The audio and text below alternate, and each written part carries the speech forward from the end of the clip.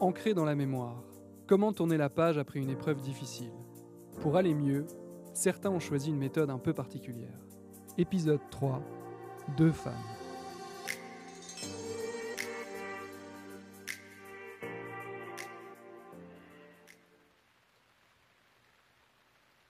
J'avais j'avais 41 ans, juste 41 ans.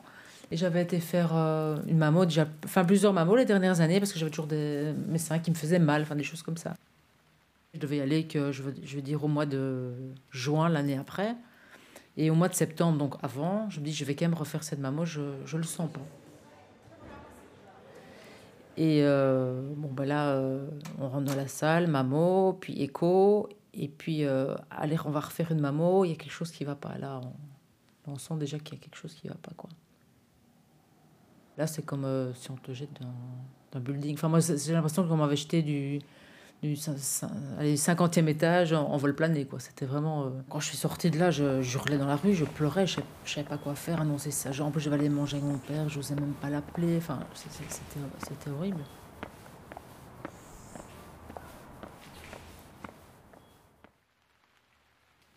En 1999, en dormant de la nuit, je ne sais pas pourquoi, je me suis réveillée. J'ai mis la main sur mon sein droit et j'ai senti comme une boule. Dès le lendemain matin, j'ai pris rendez-vous chez les médecins et il s'est avéré qu'au bout d'un mois, avec toutes les analyses, on m'a dit que c'était un cancer du sein. J'ai eu chirurgie, on a enlevé la tumeur. Après, j'ai eu la chimio.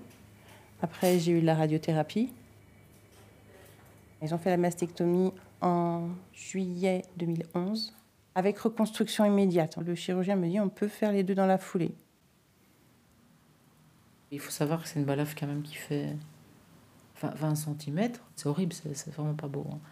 Et c'est vrai que, une fois que t'es habillé, ça va, mais c'était chaque fois que tu te remets devant la glace, tu te vois avec... c'est chaque fois une... Même si tu veux l'oublier, tu dis chaque fois, ah oui. Enfin, quand même, tu vois, voilà.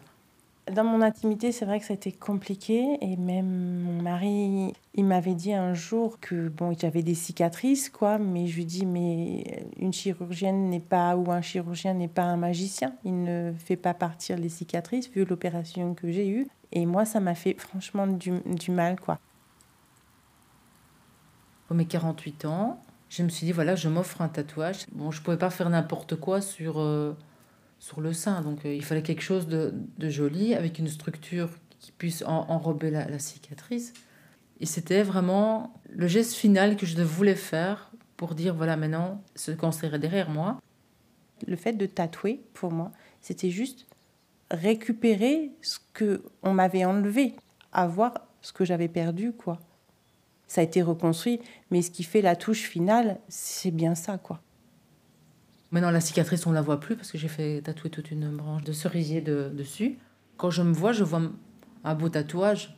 Je vois plus cette grande balafre qui était au milieu de mon sein. Donc c'était ça le premier geste aussi. De dire, voilà, le matin, je me vois dans la glace, je suis une femme comme une autre avec un tatouage là. Au moins, quand je me regarde, ça ressemble à quelque chose. C'est pas que je me sentais pas bien avant, mais je me sens mieux. C'est la fin de quelque chose. C'est une nouvelle page, quoi, on va dire, qui va s'écrire. C'était vraiment faire ça, oui. De le revoir comme moi et comme faisant partie de moi, et pas comme une prothèse ou une cicatrice, avec qui était différent. Mais aussi dire à mon sein, je t'aime. Je t'aime comme l'autre sein, je te donne, voilà, je te regarde encore, tu fais partie de moi encore.